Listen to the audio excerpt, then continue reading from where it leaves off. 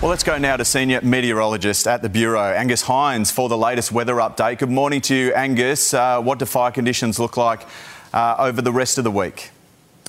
Yeah, morning Shervo, morning everyone. We have seen the peak come and gone yesterday. That big spike day yesterday in the fire danger has now passed. We've seen the cool change across those hot, dry areas in Victoria. And while we still have hot temperatures forecast for much of New South Wales for today and even the next couple of days, it's not as windy and it's a little bit more humid, not as much moisture, which does suppress the movement of fires when they begin around that part of the country. So while we still have a number of areas at high fire danger through Victoria, Tasmania, South Australia and New South Wales for the next few days, those extreme and top-end catastrophic fire dangers have been suppressed for the time being, so slightly more benign and settled conditions to help those crews get on top of any ongoing blazes.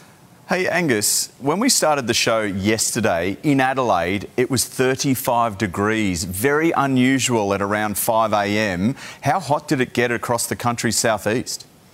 Yeah, remarkable start to the day yesterday. It was incredibly hot for many areas in the south and the southeast, and the day peaked with some really warm temperatures as well. The highest that we saw across the southeast of the country yesterday was in South Australia, just near the Victoria border at Renmark, where it was over 45 degrees.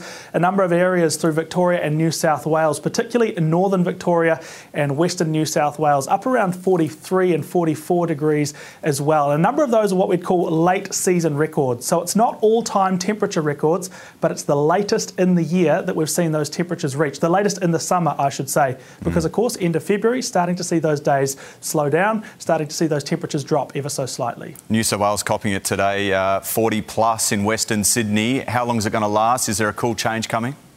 There is a cool change coming for that part of New South Wales, Sydney, the Hunter area, as well as Wollongong and the Illawarra tonight. We're seeing that cooler conditions arrive sometime between probably 6 o'clock and 10 o'clock this evening. So a hot day today, but cooling off tonight. Got to get through the day. Thanks, Angus.